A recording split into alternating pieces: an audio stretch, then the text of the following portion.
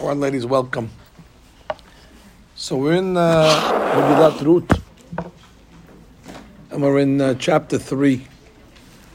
Perek Gimal, we're learning it with the commentary of Malbim. So just to review where we're holding in this most dramatic and amazing story. So Ruth was married to Mahlon. Ruth was royalty. She was the daughter of Eglon, Melech Moav. She came from royal family, and then she ended up marrying into a royal family, the Jewish royal family, the family of Elimelech, which is the family of Yehudah, which is the family of kingdom. That's David HaMelech's family. And David HaMelech obviously wasn't born yet. We'll learn about him in a minute. He's going to be born in a few moments. But Ruth, anyway, was married to Mahlon. Mahlon died. And she went back to Israel. She moved back with her mother-in-law Naomi, who also had lost her husband Elimelech. So there's two destitute women, and they're so poor and poverty-stricken, and they make their way back to Bethlehem. Nobody could believe, is this Naomi? We remember she used to have an entourage, and she used to have all the riches, and now she just has rags. And she said, yes, it's me. You know, God did this to me for whatever reason. She accepted it. And now Ruth, who was a very, very compassionate lady, converts. And since they don't have any money, she accepts upon herself to go collect the free food that's given to the Aniyim. Very noble of that woman. She's a lady that's a princess. Now she has to go out and collect charity. But she felt that it's a chesed for her mother-in-law. And she went out to the field. And if God, in His divine providence, actually brings her to a field of a man that she would ultimately marry. Talk about how shidduchim are made in heaven, and Borei Olam, puts you exactly where you're supposed to be. Somebody says, how am I going to find my shidduch? There's so many people, and the shadchanim don't know. God, when He wants you to find it, He'll put you in the right place at the right time. And sure enough, she ends up at the field of Boaz, and we learned that day Boaz actually showed up to the field. Well, he never comes to the field. And he notices from the corner of his eye, hey, who's this prestigious lady over here? He saw the way she was kneeling over and bending over. She saw that she had modesty, and that's very impressive when you see a lady that has modesty. And he heard about her, and he gave her preference. He gave her lunch. He told his people, let her take whatever she wants. She gets VIP service. And Ruth ends up coming home with a whole bag of food. And Naomi says, well, where did you get all this from over here? We didn't expect you to get this. No, I went to a field. What's the guy's name? Boaz. Oh my gosh, Boaz. That's our relative. That's our relative. And already Naomi starts to understand that the divine hashkacha is in play. That Borei Olam is up to something over here. And Boaz, if you remember, tells Ruth, I don't want you to go to any other field. You come over here. We'll take care of you. There's no need for you to be involved in fighting for the gleanings and bullying, getting bullied by the aniyim. You come over here, and I told already all my people to take care of you, and they're going to treat you right, and that's it. So she was satisfied. Fine. Now let's start Perek Gima. Vatomer la Naomi. So now Naomi tells Ruth, Hamotah, mother-in-law, tells her, Biti, my daughter, Halo avakesh lach manoach asher yitavlach. It's time for us to try to find you a manoach. And if we could find you a manoach, it will be good for you. Question is, what is a manoach? Manoach is a sophisticated way of saying a husband. Because after all, what does a husband bring? He brings manoach, stability, and right or wrong, ladies, peace and calmness in the house. When a lady's married, she has menucha, she has stability. The husband goes to work, the husband makes parnasah. So therefore, biti, halo avakesh lach manoach. I guess we would say in America, it's time to settle down. Because when a person's married, they're settled. And therefore, it's time that you have manoach. And asher yitavlach. And it'll be good for you. Which means, sometimes you have a marriage where they're settled, but it's not spiritually settled. The husband is not on a spiritual level, and the wife, she comes to the well all day long, and she comes to classes all day long, and she's already in the Shamayim. And the husband, the regular guy, leave me alone. What is all this stuff you're bringing home over here? And therefore, he definitely brings stability. He's manoach. They have a beautiful house, they have comfort, they have parnasah, but it's not yitavlach. It's not good for the soul. When we say good, we mean good in the ultimate sense of good, which means for the neshama. So therefore, she says that we have to find you a husband, but it's not only a manoach in the physical sense, as should yitavlach. It has to be good for your soul. That has to be somebody that's religiously compatible for you. Now, why all of a sudden now does Naomi wake up? Now we have to find you. Because the halakha says that if a lady was married and her husband died, balatashbi, she's not allowed to remarry until 3 months. Because she might be pregnant from the first husband. And now if she's going to get married to the second husband, and now she's going to give birth, let's say 7 months later, we're not going to know if it's a 7th-month baby from the second husband or a 9-month baby from the first. And you're not going to know who the child is. You're not going to know who the father is. So you need 3 months, and halakha it's called the 3 months of havhana, 3 months of discernment. So it seems the 3 months had passed since Mahlon passed away. So then she said, okay, mamash, to show you how zealous these tzaddikim are. They don't waste a second. They had the stopwatch. Click, the 3 months are up. Okay, time to find you a husband. Now, why would they refer to a husband in this context as a manoach? I don't think we find it in Tanakh. Maybe this is the only time. We should say, Biti halo avakeshlach ish, or halo avakeshlach baal. We have many ways of saying a spouse. But why all of a sudden here the Torah uses a very novel way, manoach? Even though I explained it to you, because it's settling down and so on. But why use that word over here? So I once saw in a sefer called Bet Yaakov, from a rabbi called Rabbi Yaakov Tarab Maslaton HaKohen, that he said a beautiful explanation. The Gemara in Baba Batra, page 91, says the following, that Boaz had, it was a big tzaddik, Boaz, and he had many children. But lo aleinu velo alechem, they died. He lost a lot of children. I don't even want to tell you how many, but a lot. And the Gemara says, why? Because every time he made a party, a wedding, he didn't invite somebody. He didn't invite somebody on purpose. He didn't invite. And that person was upset. And you have to be careful when you make a party. You invite. You don't want people to be angry and makpid and have a bad eye. Everybody's celebrating, and everybody says, where are you going? You going to the wedding tonight? Oh, I wasn't invited. Then they make another wedding. You're going to the wedding? No, he didn't invite me. He still didn't invite you. How many times he didn't invite you? And who was the person he didn't invite? His name was Manoach. Who was Manoach? Manoach was a man living at the time. He was married to a lady called Slalponit. Problem is they didn't have children. They were barren. Later on, they would have a child. Actually, the child would be a famous child, Shimshon, Samson. But this is before Samson was born. And they were a barren couple. So Boaz, he didn't invite Manoach, not because he was being cruel. He didn't want to obligate him. Because how's he going to pay me back? Normally, when you invite somebody, then the person feels good. I can reciprocate. You know, they invited me, I'll invite them back. You have a way of repaying the favor.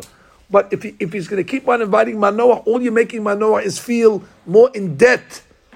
And he doesn't want to make him feel indebted. That was his intention, whether it was the right intent or not. He wasn't motivated. Boaz was a rich man. You think he cares how much lamb chops can Manoach and his wife eat at the wedding? They'll eat whatever you want. It wasn't a monetary item. It wasn't that the caterer was limiting Boaz and therefore he had to, cut Manoach out. He was more concerned that he didn't want to make Manoach feel bad, that he's not going to be able to reciprocate. Anyway, even though his intentions were good, it backfired, and and Boaz lost a lot of children because of it. Every falah he made ended up getting, ruined because of it. So that's why the pasuk says over here, when Ruth is going to now be offered to marry Boaz.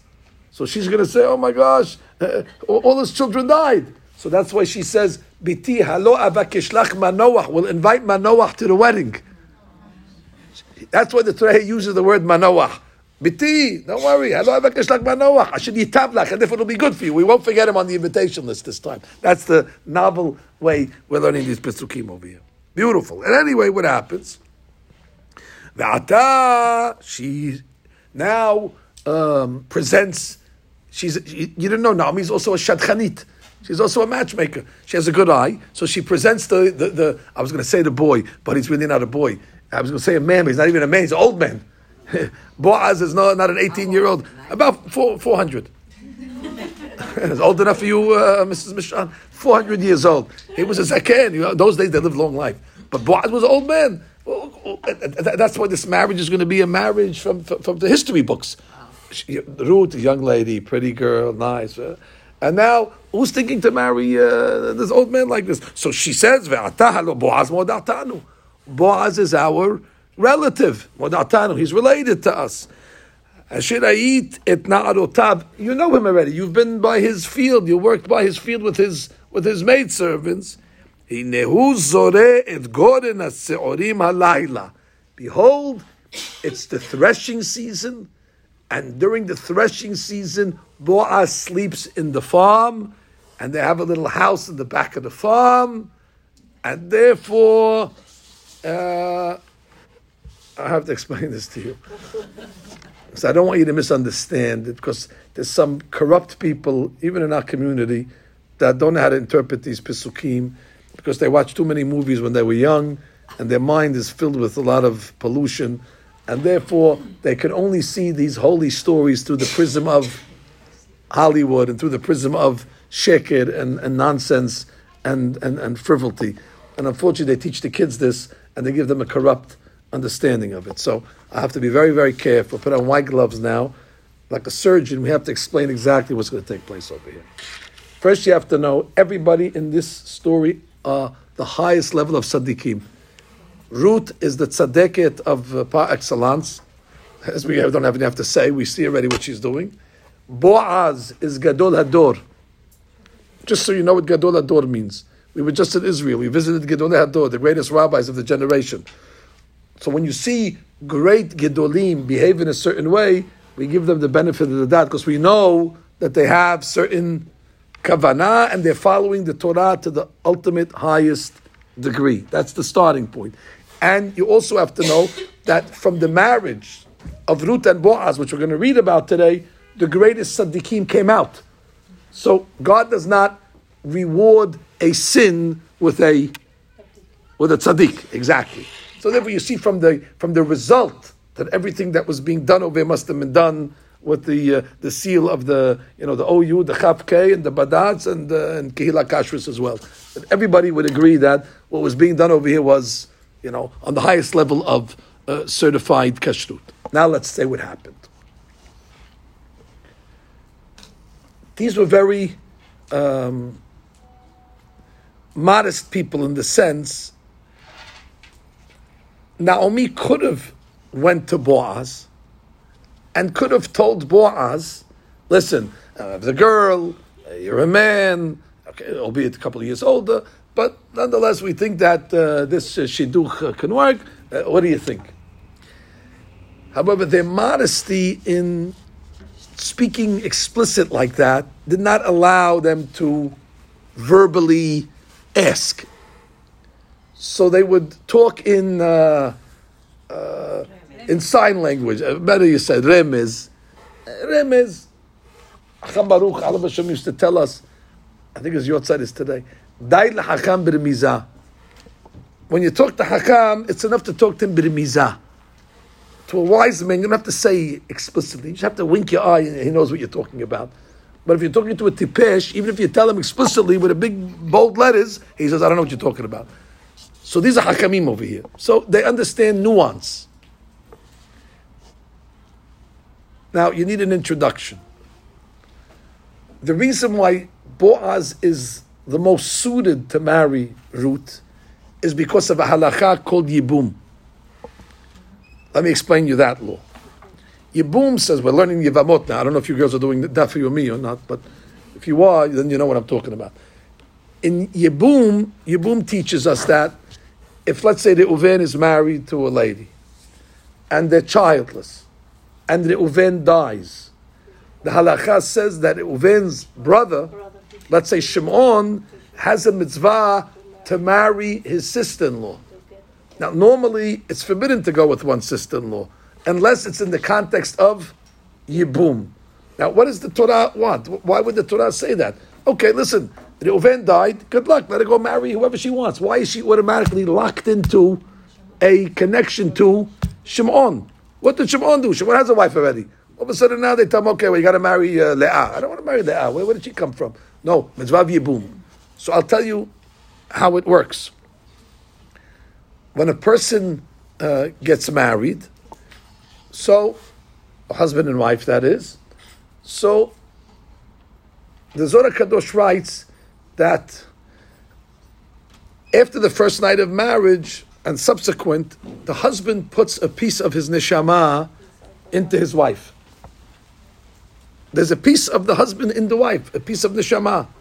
And it is from that neshama that gives the lady fertility and how many children she can have based on the deposit of neshama that the husband put in. And it's done without kavanah. I mean, you don't have to think about it. It's not like you have any kavanah. It happens naturally. Hashem does it. It's his business. That means a lady, after the second day that she's married, is not the same anymore. Now, it doesn't mean if she gets on the scale, she's going to weigh 10 pounds more because she has a husband's neshama. No. The good news is it's weightless. It doesn't weigh anything. But she's going to weigh a lot when she gets pregnant, and it's coming from the neshama that the husband put in. But let us say that the husband, God forbid, dies. So now there's a problem over here. There's still a piece of the husband inside, but it was not able to bring itself to fertility, to children. So the Torah says that the brother, in this case Shimon, can do a very big chesed. And that chesed is called Yibum. What does Yibum do? Yibum does like this, that when he goes with his sister-in-law in marriage, and all it means is they have to be together. There's not an official marriage ceremony like we have with a kesef and a chuppah and a florist and a band. No, you don't need all that. He just has to cohabit with her, and that's considered Yibum. What ends up happening in such a case?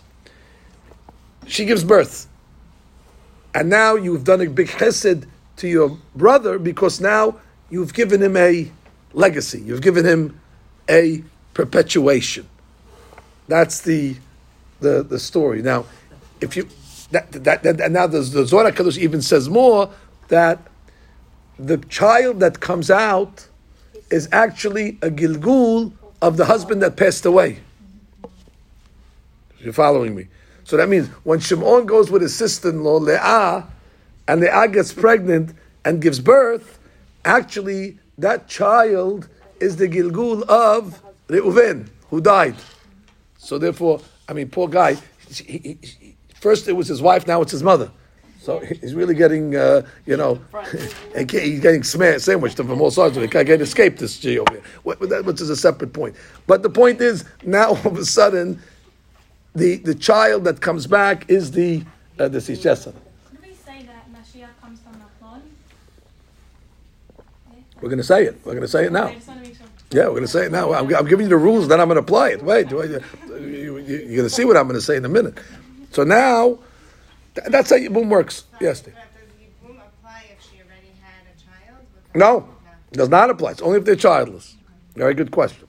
But now, let's say, just so you know the rules, let's say, for whatever reason, Shimon doesn't want to marry his sister-in-law. He doesn't want. He has a wife already. His wife says, "I'll kill you if you marry this later." We're married already, but it's a mitzvah. But I'm not interested in mitzvot. Go do other mitzvot. Go do Bikor Holim night. Now all of a sudden you're doing Yibum. Find other mitzvot that don't bother me so much, don't affect me so much. So they don't want to do it. So they have to make a process, and that process is called what? Halitzah. Let's explain Halitzah for a minute. It's a very strange ceremony, mind you, but it has to be done. And if they don't make Halitzah, she cannot get married. She's stuck until Halitzah is made to her. Halitzah is a simple process. They take a special shoe, and the man is wearing the shoe, and she comes to in front of the rabbis, and she unties the shoe, and she takes it off his foot, and she spits in front of him, and she says a couple of words, and that breaks the connection between her and the Yavam, and now she's a free bird to marry whoever she wants, and she's called the Halutza. She cannot marry a Kohen, okay, because she's like a divorcee in that sense, but that's the halacha. Now, what in the world, such a ceremony? What's the logic? We never saw a ceremony. You take a shoe and you take it off his foot. Why can't you just say, he comes to her and says, I'm out, and she says, okay, I'm out also, you're both out, and everybody will be happy ever after. No, you got to spit in his face. So the Zohar Kadosh explains again. And by the way, I know it's a Malbim class, but whatever I'm telling you is the Malbim. He brings the Zohar. The Malbim brings the Zohar and says that, you remember when Moshe Rabbeinu came to the burning bush? And what did God tell him? Take off your shoes. Take off Shal Na'alecha. Now that wasn't Halitza. But then you see already in the Torah an example where somebody was told to take off their shoes. Whenever I come home, Sergeant tells me to take off my shoes. But that's not Yibum either. That's just because she doesn't want to dirty the rug. But there's another story over here of Shal Na'alecha. Why? So the Zohar explains like this. There's a metaphor or a mashal. We have a body, and the body is an encasement of the soul. The soul cannot exist in this world without the encasement called guf. So if you want to make a metaphor between guf and neshama, we can make the metaphor between a shoe and a foot. The foot is inside the shoe. So the foot would be like the neshama and has the encasement of the shoe around it, which is the external. So again, the metaphor between foot and shoe is the metaphor between neshama and guf. Now, when somebody is on a very, very high spiritual level, where he has no interference, for example, between his body and his spirituality, there's no interference, he's so holy, he's like an angel, so then the way God would tell that person that he's on a very high level, he would say, take off your shoe. Moshe Rabbeinu was to such a level where God was saying, your body does not interfere with your soul. There's no blockage. There's no hefsek or hatzitza. So therefore, shal na'alecha is actually in Moshe's case a very big compliment. Take off your shoe. That means your body is not interposing between your soul, and therefore you are all soul. Therefore you can connect to me and talk to me directly. That's the compliment that God was telling Moshe. And whenever you see the tzaddikim, shal na'alecha, that's what it means. But in Yibum or Halitza, it's different. This man, Shimon, is being asked to marry his sister-in-law. What are we asking from him? Forgive me, ladies. We're just asking from a little drop of his zera to produce a child. Because we want to bring the neshama back. But we cannot bring the neshama back unless we have a body.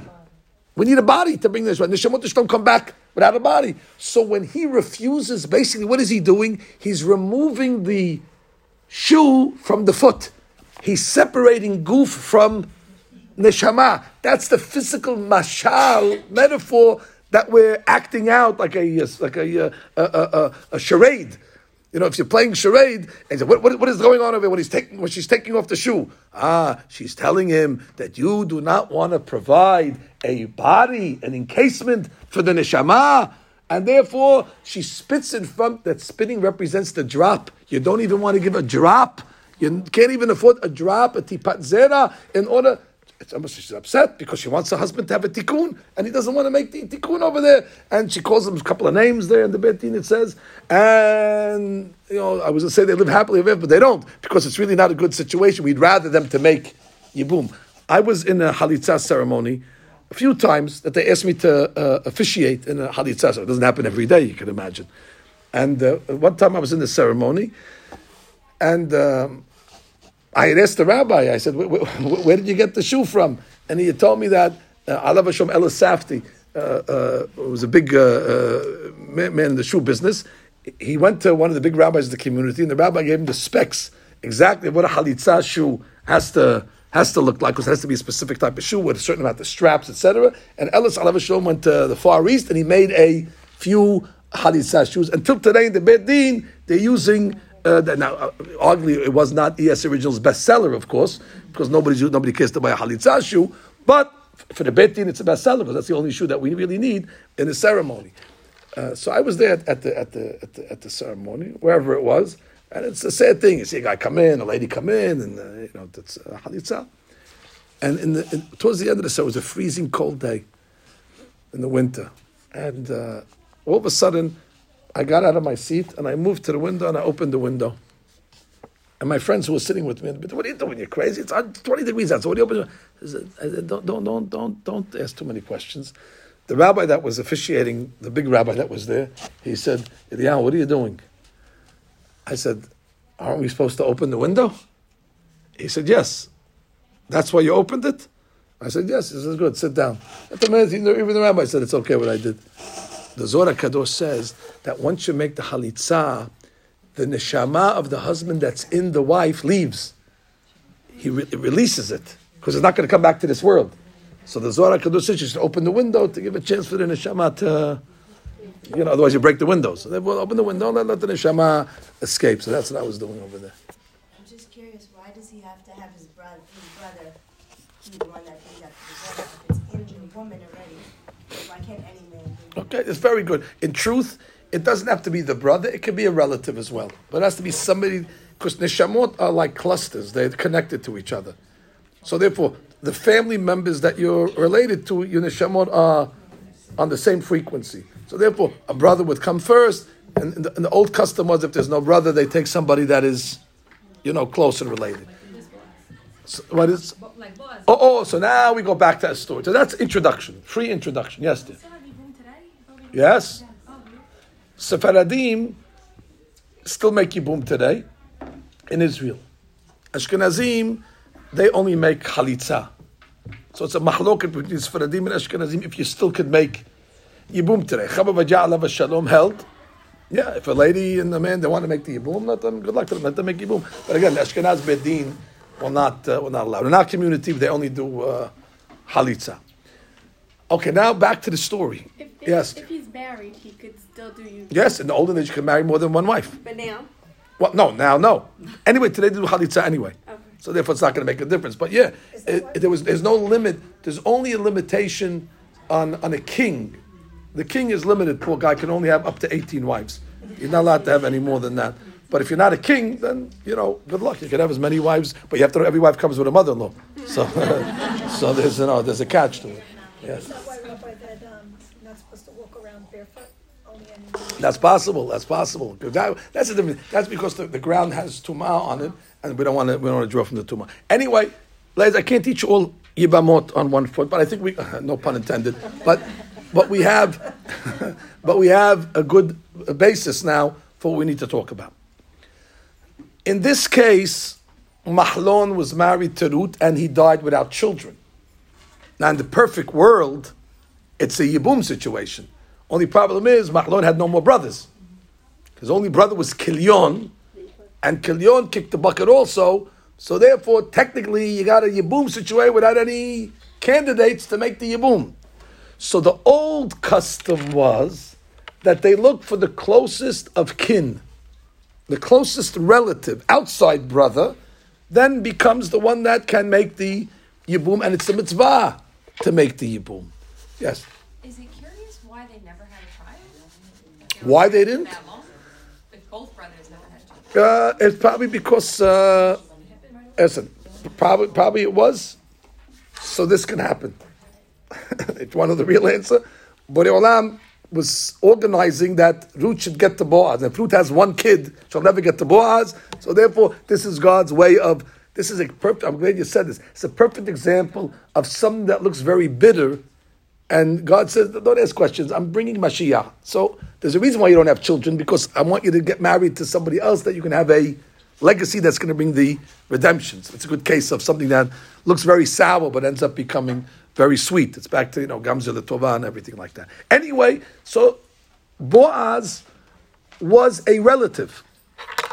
Now, I must point that he was not the closest of relative, but he was a relative nonetheless. And Ruth, Naomi felt, if God already brought you to that field, and the divine providence already is leading you to Boaz, must be, he's the guy. So what are they going to do? In order to give a signal, without saying any words, without talking, in order to give a signal to Boaz of his options, he has one of two options.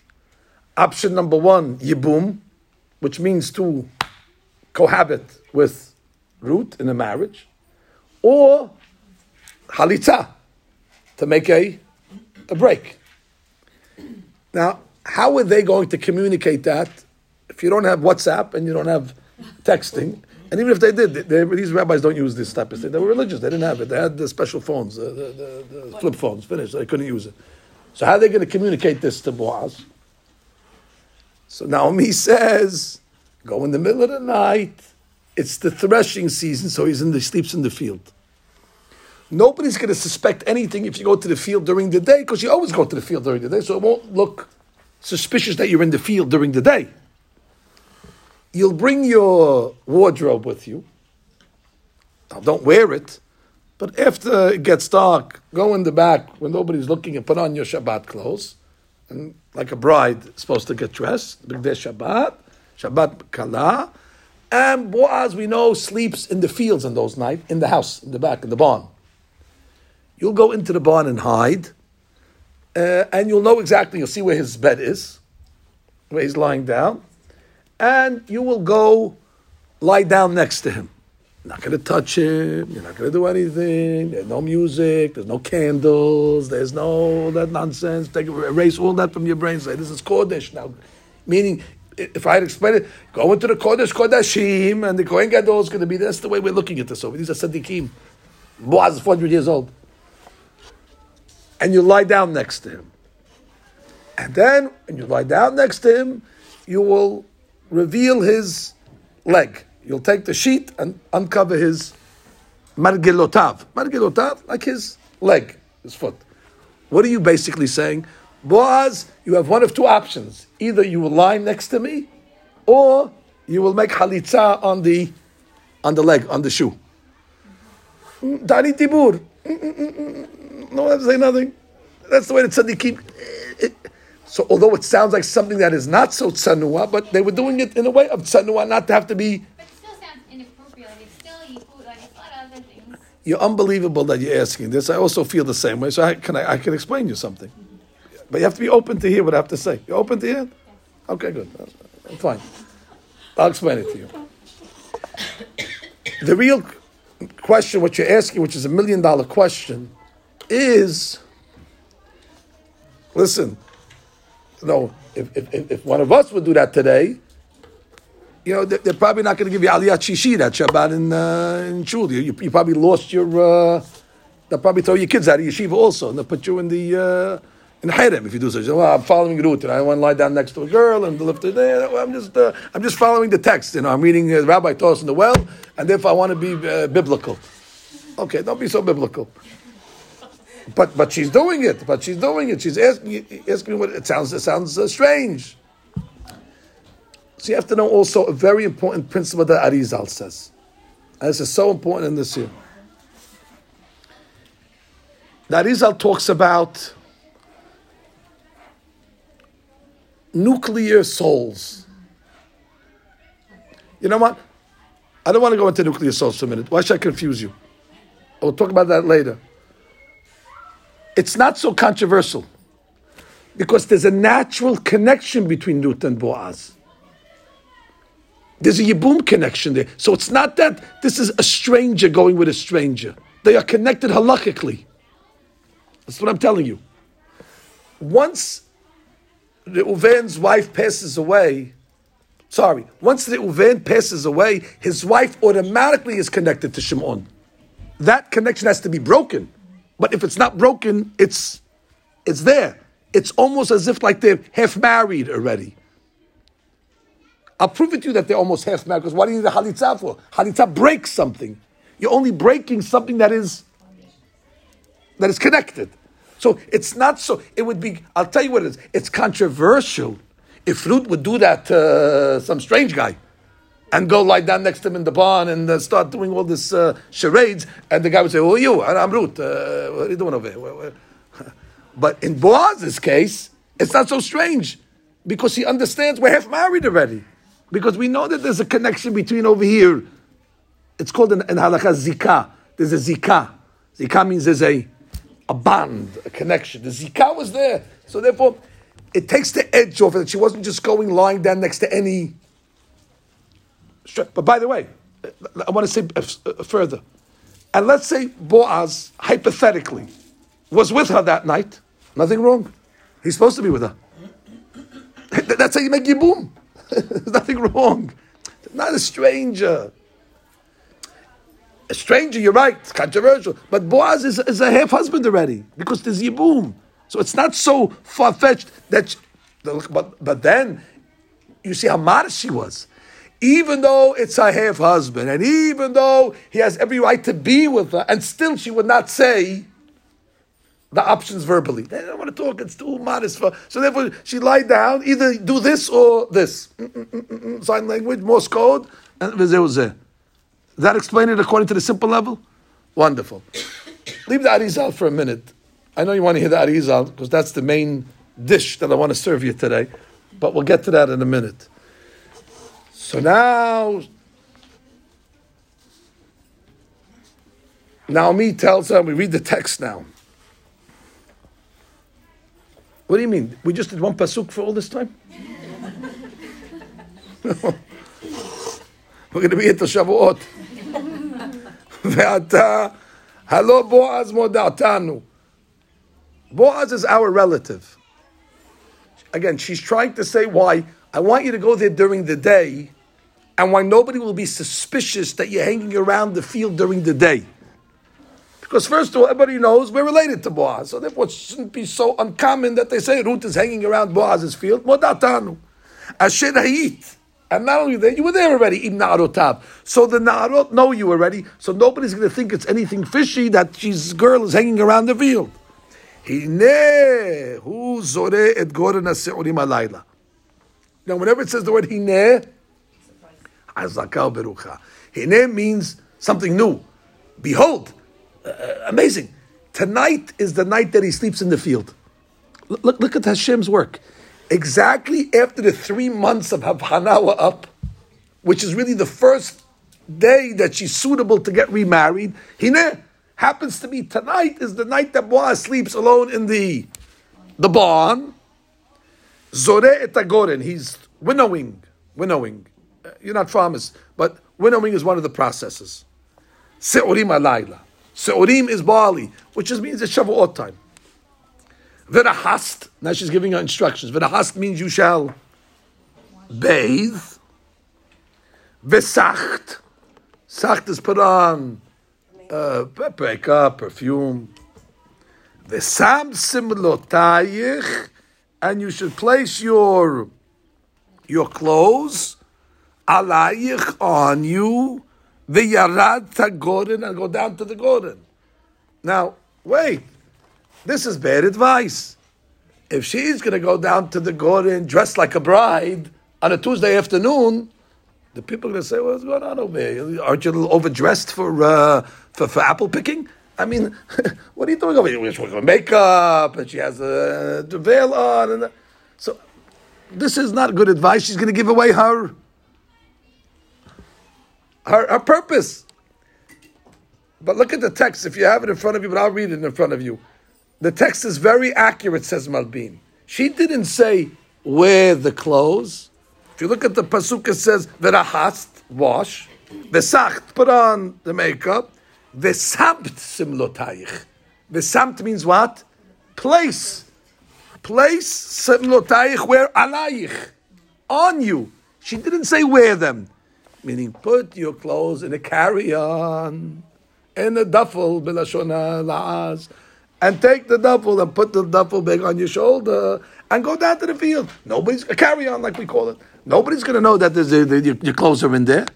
And then when you get down in the middle of the night, when you're in the area, you'll change from your farm clothes into your Shabbat clothes. Now, there's a difference between simla and beged or malbush. Whenever we use the word simla, it refers to fancy religious clothing. That would be like Shabbat clothing or other things like that. Where begadim would be more mundane things. The word beged comes from the word bagadnu. Bagadnu means we sinned. Bagadnu, that's rebelliousness. Simla is a higher language. So therefore, wear your Shabbat clothes because you're doing a mitzvah. Al tibadei la'ish, don't reveal yourself to him. Ad kaloto le'echol ve'lishtot. Let him finish eating and drinking, and then you will get dressed in the big day Shabbat, and fine. V'hi b'shichbo. And now when he lies down, v'yadat et hamakom asher eshkav sham. You'll know where he's lying, because you'll see, there's one bed over there. Ubat, and you will go, v'gilit margelotav. You will uncover his legs, which is a signal, halitza. V'shachaft, and you will lie next to him, which is a symbol to yibum. And he's a hakam. He'll know exactly. He's not going to call shomrim on you. He's like, hey, some lady over here, she's attacking me. Call the cops. Call social services. No, he knows exactly. He speaks this language of the hakamim. He knows exactly what you're talking about. And therefore, v'hu yagid lach et asher ta'asin. He will give you instructions at that point. Look how the tzaddikim, if you lived 1,000 years, you would not have no idea what she's doing. Crazy lady, you'd run for your life, leave her there. No, he knows exactly this sign language, and therefore, stay tuned for instructions. Do we know if Naomi had the Ruach HaKodesh? I wouldn't put it past her, but she's not listed as one of the prophetesses. She was not. I think this is just a good case of woman's intuition, which you all have as well. Vatomer eleha. Now look at what Tzadeket Ruth is. After Naomi says, and whatever he tells you to do, he's the Gadol Ador, you listen. She says, Kol asher tumeri elai eseh. I'm coming back to you first. You're my Rebbetzin. From here you see, the ladies need to have a Rebbetzin. She says, that's a big rabbi, but I cannot relate to the big rabbi. Ladies have to have lady teachers, and men have to have men teachers. It's good once in a while to mix and match, but Sarah taught the ladies, and Avraham taught the men. That's it, how it works. Miriam taught the ladies, Moshe taught the men. It has to be that way. That's the way Hashem wants it. It's just one of those things that a lady connects better to a lady. They understand the mentality, and a man understands the man. So therefore, what does she say? I will listen to Boaz, but I have to go to the Rebbetzin first. Whatever the Rebbetzin tells me, because I want you to explain it to me properly, then I will acquiesce. A beautiful pasuk. That's what Malbima says. V'tered agoren. Oh, this is it. This is showtime. She goes down to the goren. She goes down to the granary. V'ta'as kechol asher sivata hamota, and she listened to whatever her mother-in-law told her. Normally, the mother-in-law has a little tension with the daughter-in-law. That's what the Gemara says. I can't help it. That's what the Gemara says. That usually there's a little strife. So here she could have said, my mother-in-law, she's trying to kill me. She's trying to set me up over here. The Gemara says that one time I think it was a mother-in-law, and she bought her daughter-in-law some perfume.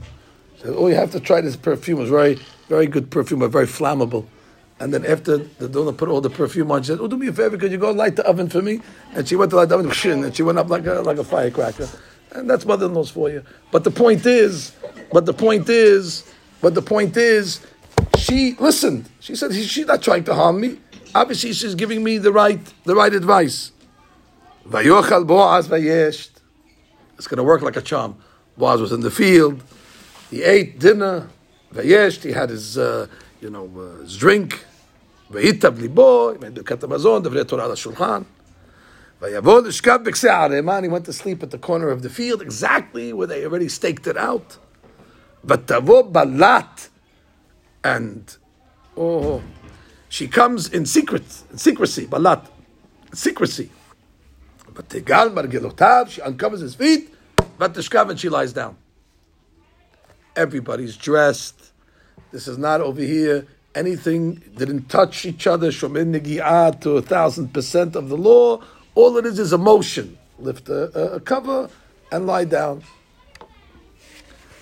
Now Boaz didn't realize this right away. It was in the middle of the night. Boaz got up to make tikkun hatzot, like the tzaddikim wake up midnight in order to pray to God, for the Shekhinah. And all of a sudden, he becomes fearful.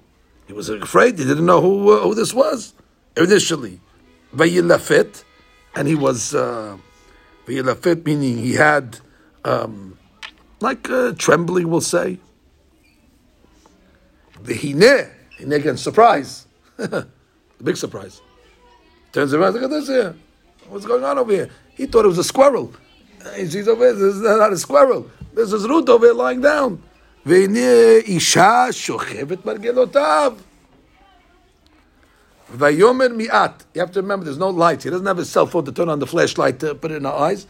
There's no lights. It's middle of a field, pitch black, but he senses somebody is lying there. So he turns, mi'at. Vatomer anochi Rut amatecha. Now listen now, to answer your question. Rut amatecha. I am Rut, your maidservant. Now, why does he say that?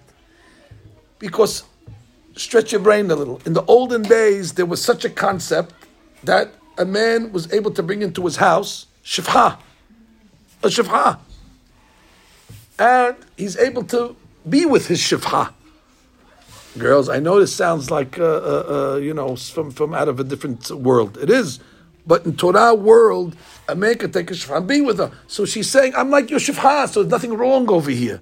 We have a zikah. We're connected anyway from Yibum. So the V'anochi Rut amatecha. I'm not Rut, stranger. I'm not Rut from no man's land. I'm Rut amatecha. And just like it would be permissible to you to go with your maidservant in the old days shifcha, so therefore it's the same. Now look how beautiful, look how elegant Malbim's interpretation is now. Spread your wings over your maidservant, ki goel ata, because you are the Redeemer. I explain. First, let's explain what does it mean that you are the Redeemer. Redeemer means that you are the closest of kin.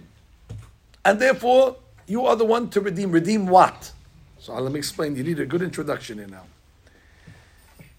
This is a very unconventional yibum for the following reasons. Number one, Boaz was not a brother.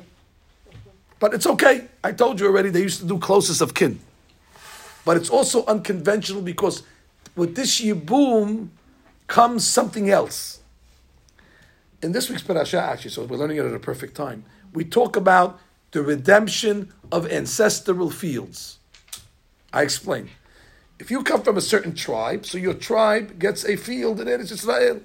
Now, if you come on hard times, God forbid, you might have to sell that field. There's a mitzvah to always try to redeem fields and bring them back to their original ancestral owners. The Torah doesn't want people to sell. It's not like you're selling your house. Okay, selling your house on the east, whatever. It's not your ancestral property. But if you come from the tribe of Naphtali, that's your helik from the Torah. So if Naphtali falls on hard times to sell his property, it's a mitzvah for a relative to come and try to redeem and buy the property back and bring it back to the original family. We want to keep the tribal property true to its original owners. What happened here is Mahlon died, and he has a property. However, this property here, also Elimelech died, Naomi's husband. So you have two men, they both left some real estate, they're from the same tribe, obviously it's father's son. Now, the problem is they're going to sell this property because they have no money. So we need a Goel. Goel means a redeemer of property. So we're dealing with two issues here. We're dealing with a real estate transaction and a Yibum. Now, in the case of Naomi's field, because she got a field from Elimelech, it's an easy transaction. It's just, we need somebody to put up some money to keep the field in the family, sign a deed, sign a contract, and that's a big chesed. In the case of Ruth's property, because she inherits a property from her husband Mahlon, to keep that family property, so the halachic way it's going to be done is through yibum, which means you will make yibum on Ruth. Once you make an yibum on Ruth, that field automatically becomes yours, and therefore you redeem it in such a way. So, again, the redemption of Naomi's field is through money, and the redemption of Ruth's property is through yibum. And she's saying, listen, you're the Goel. Goel, you're the redeemer of the properties, and I'm the one that you need to redeem, and you're redeeming me through yibum, and therefore, buy one, get one, and therefore everybody will live happily ever after. Now, what does she mean when she says, and you will spread your wings over me? That's what we call in Hebrew, Lashon Nikiyah. If you know, in the bird kingdom, when the bird goes with its mate, the male bird spreads his wings. That's a sign of him going with the spouse, the bird spouse. So therefore, she says it in bird language. She doesn't say it b'firush, be with me. She says, and you will spread your wings over me. That's a nice way of just saying, we understand. But there's a deeper explanation. Based on the Gemara on Avodah Zarah, page 17. The Gemara says,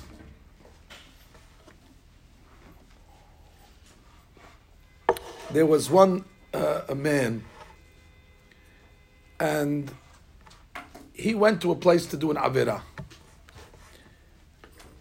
And before he did the Avirah, he took off his sisit, and he put the sisit on the hanger. And right before he was about to do the Avirah, the sisit strings came and smacked him across his face. This is like a remote control sisit. Our sisit don't do those tricks. But this guy, he had a zechut. The sisit smacked him across the face. So the lady that was there said, well, what is this over here? She got dressed, she ran for her life. I never saw such a thing over here. So we see over here that the sisit protect the person. If a person wears sisit, it protects a person from avirot. That's why we always wear sisit. Now, what she was saying over here was that this is not an avirah.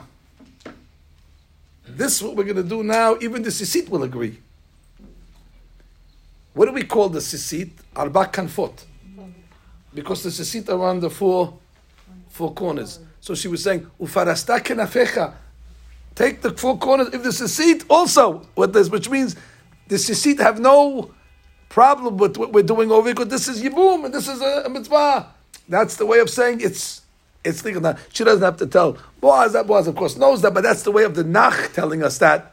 Ufarasta kenafecha. This is in line with the mitzvah of sisit. So what happens? Vayomer berucha at Hashem. Look at how they talk. This is not the way they talk in Hollywood. Berucha at Hashem. May the good Lord bless you. Biti, my daughter. Hetav hastecha haron min harishon. Your second chesed, or your final chesed, is even greater than your first chesed. What's first chesed? What's final chesed? Your first chesed is when you married Mahlon. Must have been a big chesed. A lady gets married, she does chesed to her husband.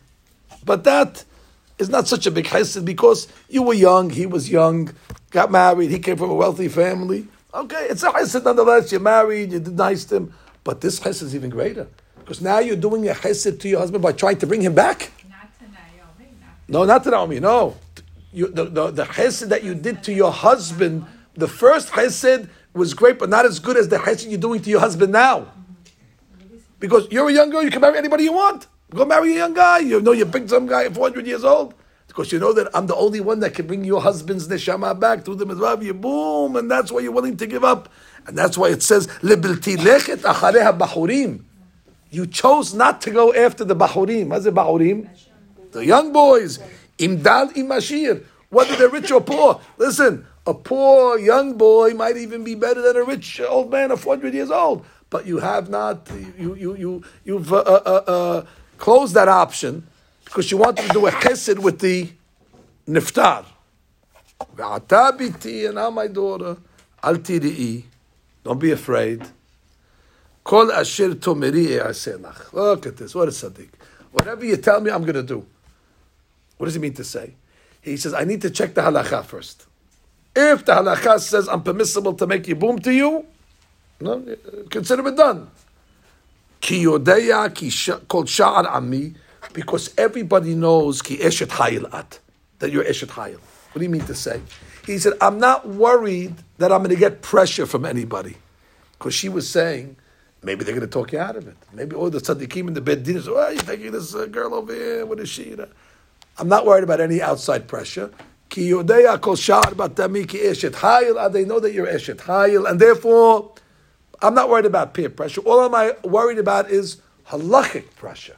So Boaz needs to go and open the books just to make sure that everything is beseder, and then he can proceed. But he says, if it's beseder, I'm in. And what time is it? Midnight. Cinderella. Ve'ata lehavdil. But now he says, Ve'ata ki umnam ki goel anochi. It's true, I'm a goel. V'gam yesh goel karov mimeni. But I'm not the closest. That's the problem.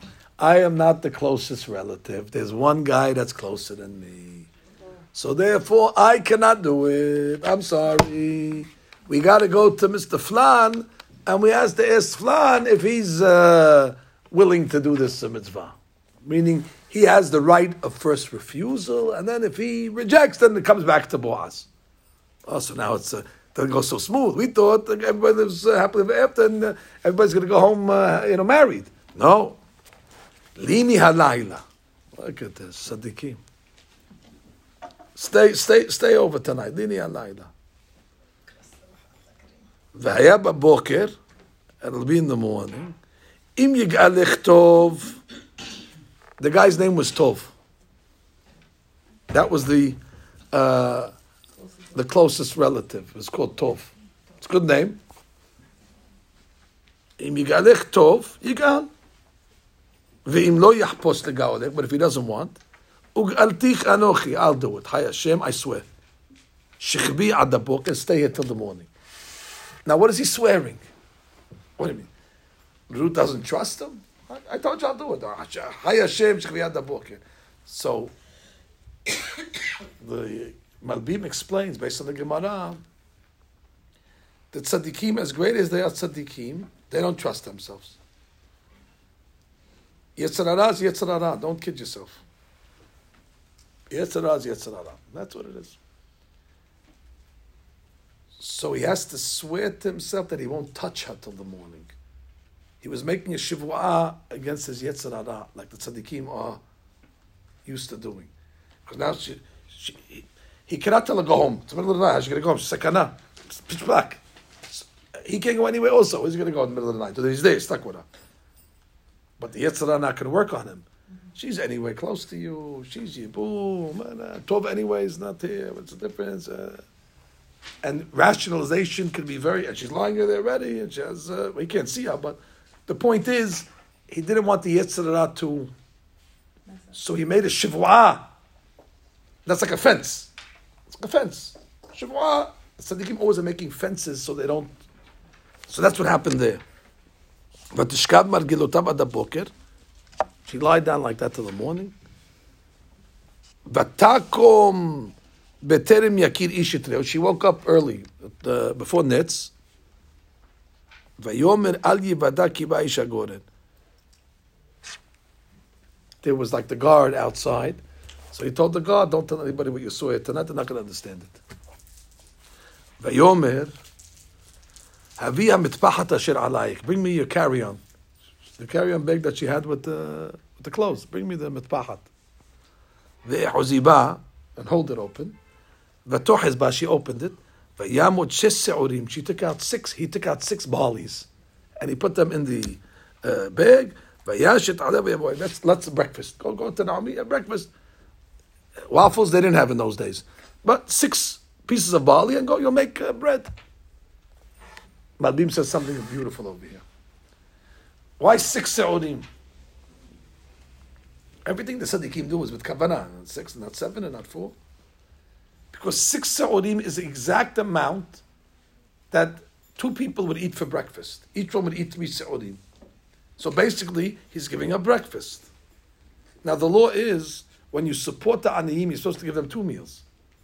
So he should have given them breakfast and dinner, or breakfast and lunch. Why did he only give them 1 meal?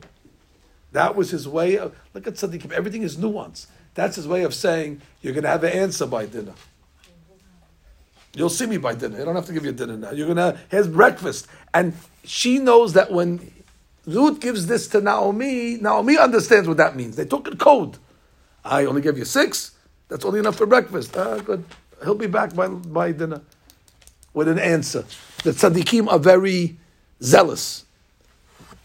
If they tell you they're going to handle it, you'll get an answer by sunset. They're not going to dray it up until the next day, and the next day, and the next day, and then so on and so forth. فَتَبُوا إِلْ حَمُوتَا وَتُمِرْ مِئَةْ بِتِي. Now even Naomi doesn't recognize who it is because it's still dark. It's early in the morning, so all of a sudden they're knocking on, مِئَةْ بِتِي. Who's this? فَتَجِدْ لَا إِتْ كُلَّ شَرْعَ سَلَائِيش. He said everything that happened. He said it worked like a charm. The ish means the hashuv man. He didn't touch me. He gave me 6 se'odim. Ki amar al tavoi lekam al hamotech. He said I shouldn't come home empty-handed to my mother-in-law. Breakfast. Vatomer shivi biti. Sit tight, as we would say. That's what we got to saying. Sit tight, shivi biti. Ad asher tid'in ech yipol davar.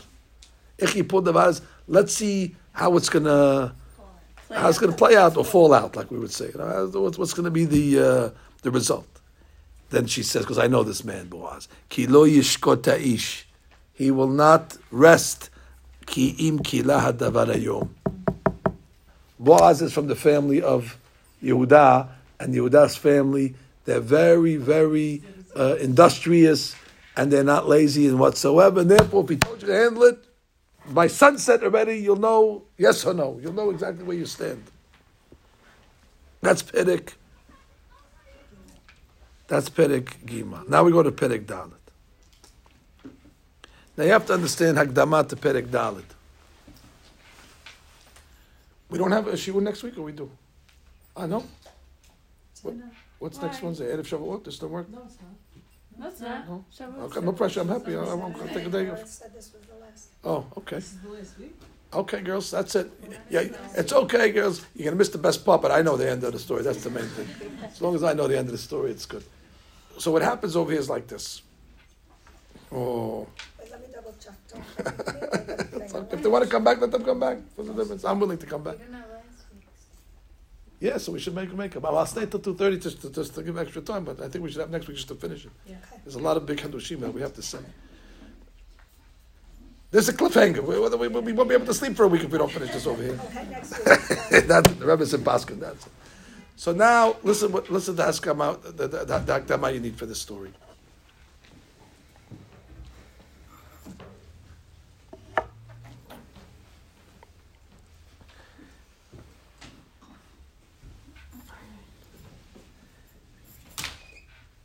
Boaz is going to have arguably one of the busiest days of his life ahead of him.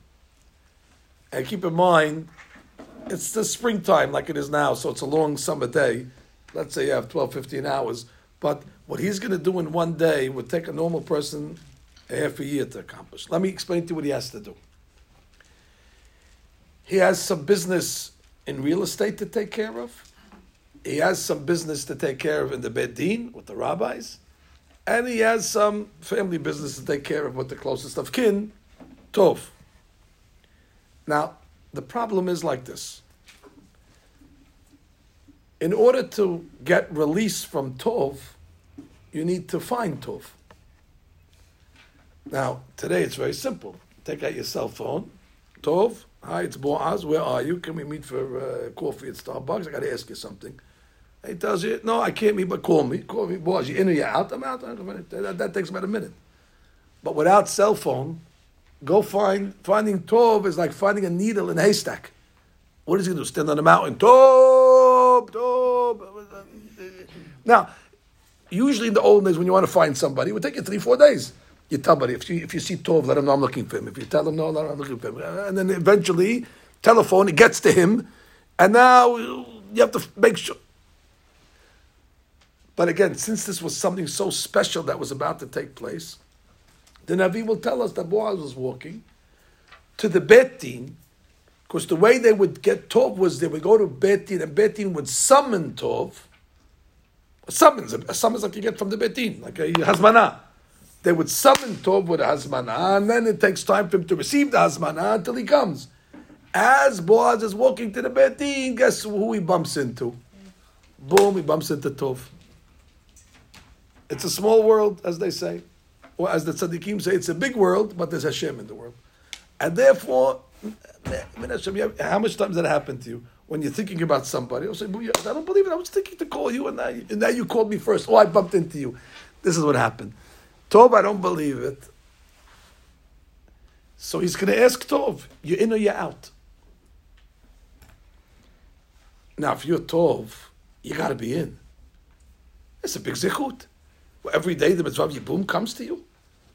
You get to marry Ruth, you get to make a redemption of a field, you get to bring Mahlon's neshama back. I mean, it's unbelievable stuff.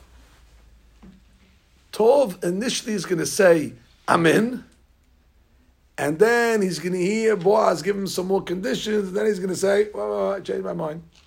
I'm out. And he's going to get the release.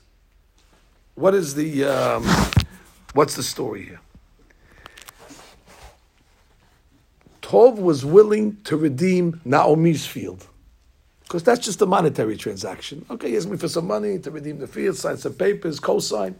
My pleasure to help the tzaddik and Naomi. She's related to me. But this root item over here, I don't mind redeeming fields, but you're telling me it comes with a wife. I can't do that. Why not? Why doesn't he want a wife? You can marry 10 wives. I'll tell you the issue over here. And here's where we get into great controversy. Ruth was from Moab.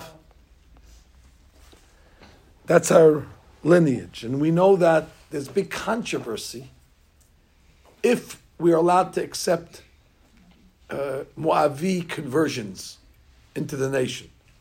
Well, it's clear that if a man from Moab converts, he cannot marry into our people.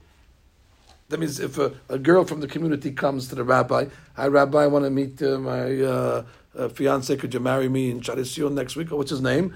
My name is Yitzhak Moabi. Yitzhak Moabi? Yeah, I'm a convert. My grandfather was Moabi, but I learned in yeshiva now, I'm in yeshiva, and he has a big black hat on, and he wears his seat out, and he shakes, he does all the religious behavior. But you're from Moab. So we cannot accept you. What do you mean? But I learned, I have haskama, I have simicha. Listen, buddy, all your haskamot and all your simicha, your Moab, your band, your contraband, go somewhere else. We cannot accept him, no matter how religious he is. Moavi converts.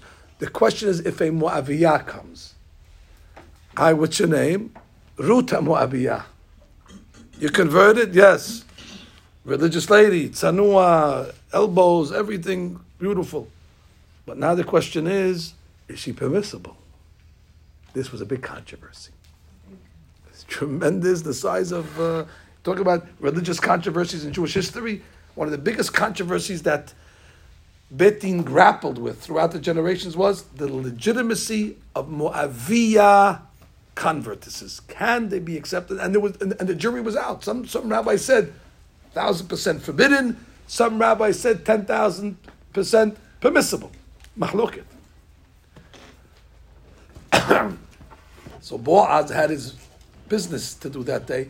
He has to convene the Bet Din to make a ruling to decide once and for all, is this girl permissible or not? We cannot go to second base until we go to first base. And the way we go to first, we have to have 10 rabbis in a rabbinical council meeting to decide one way or another. So besides Boaz needing to get Tov away, he's got to get the rabbinical council to meet. And that's, talk about difficult things to do. It's hard to get one rabbi on the phone. Now you got to get 10 rabbis that all are free at 2 o'clock in the afternoon to discuss the halakha. I'm a rabbi and I go to meetings. Good luck.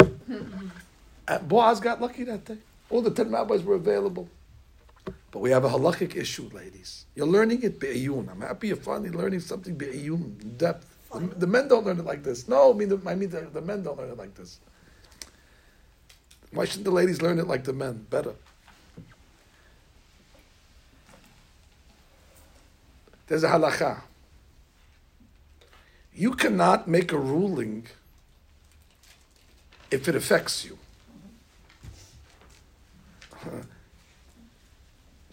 Because you're not objective. So we have a problem. Boaz cannot come along and convene a rabbinical council meeting and then tell the rabbis, what's your opinion? My opinion is that she's permissible, and everybody's going to say, oh, we agree. Hey, that beauty, I'm marrying her. What are you talking about? You're nogeya.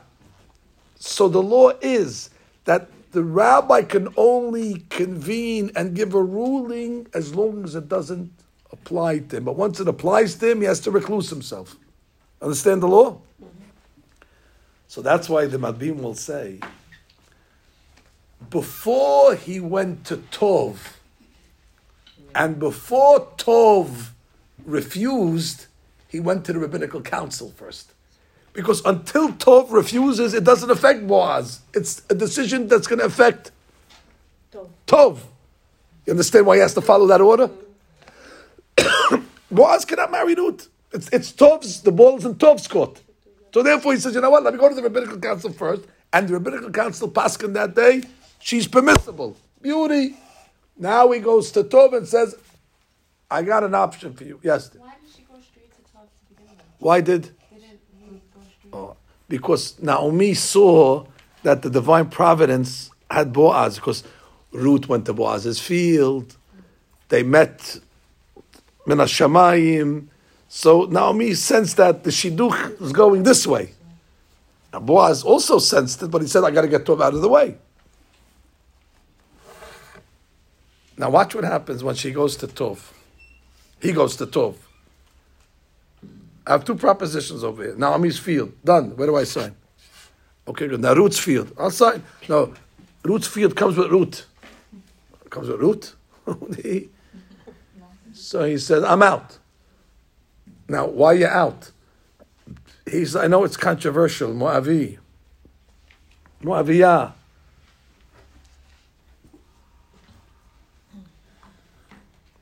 What does Boaz do? He takes out the rabbinical ruling and he says, there's no problem, we just had a meeting. It's permissible. Now the big question on Tov is, what's your problem now? Now you have no excuse. You can't come along and say Moaviyah. Moaviyah was decided today. Here's the ruling.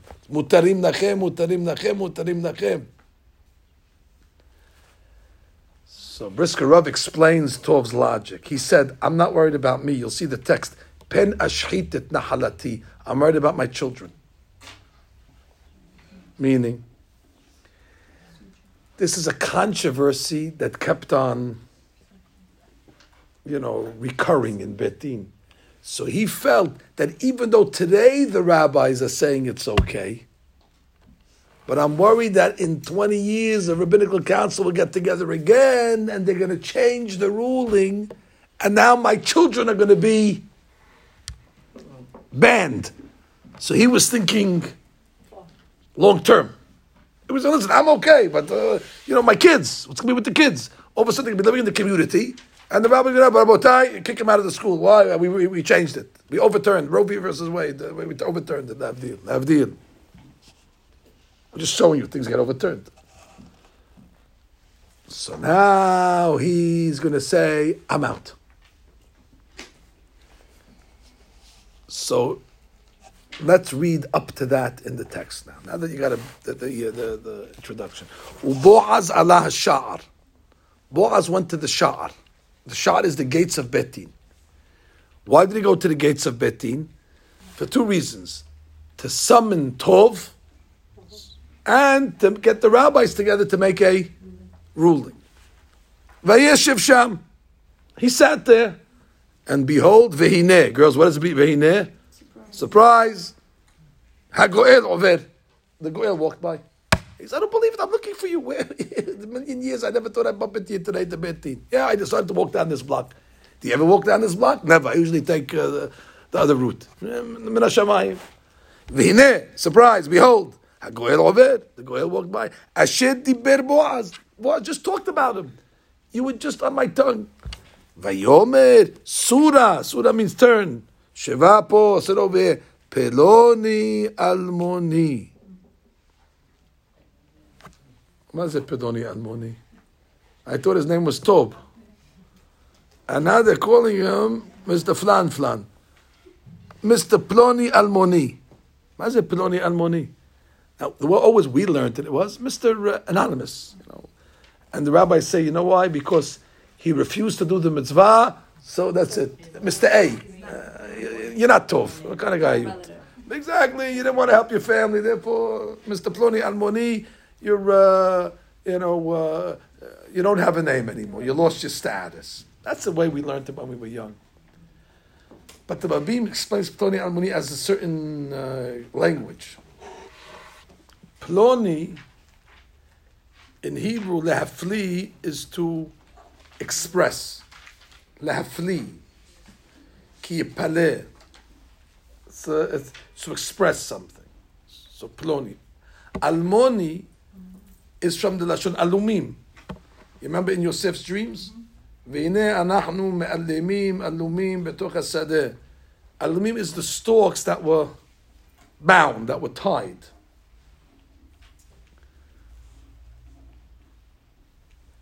There is a zikah, a natural connection between Tov and Ruth. They're locked. Remember I told you that Yibum creates an automatic connection? So therefore, we need Tov to express to us his opinion on this connection.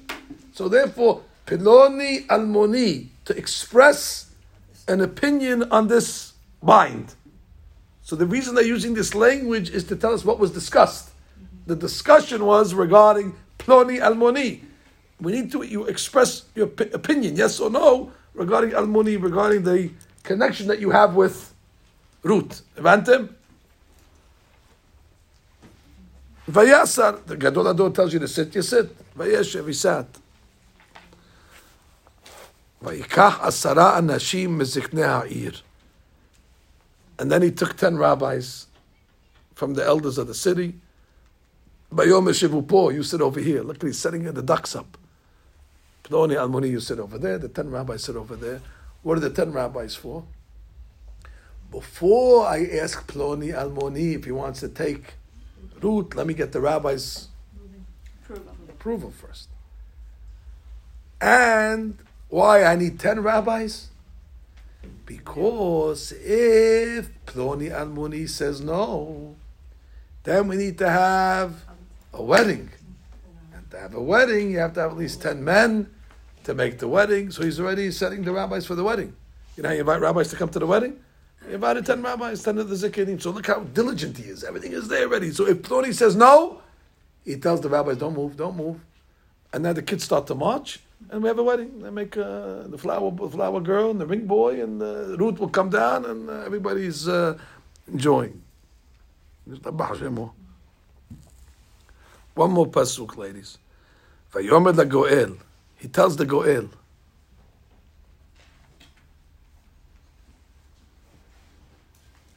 Helkat HaSadeh asher la'achinu le'Elimelech. Helkat HaSadeh, regarding the real estate that belongs to our relative Elimelech. Machera Naomi. Naomi sold it. Now, she didn't sell it yet, but it was for sale.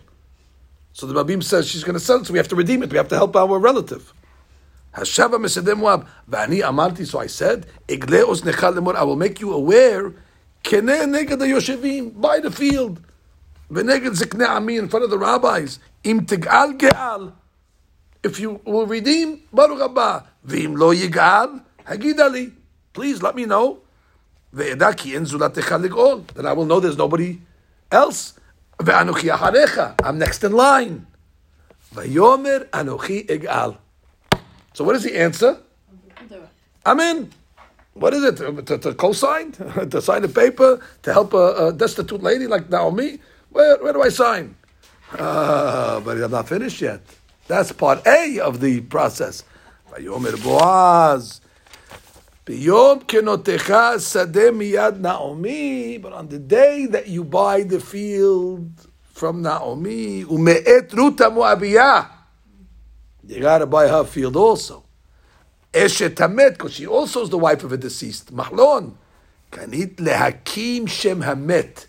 And your responsibility is not only to buy the field, but to keep the name of Mahlon on that field. And the only way you can keep the name of Mahlon on that field is by marrying Ruth and bringing his neshama back. V'chule v'chule.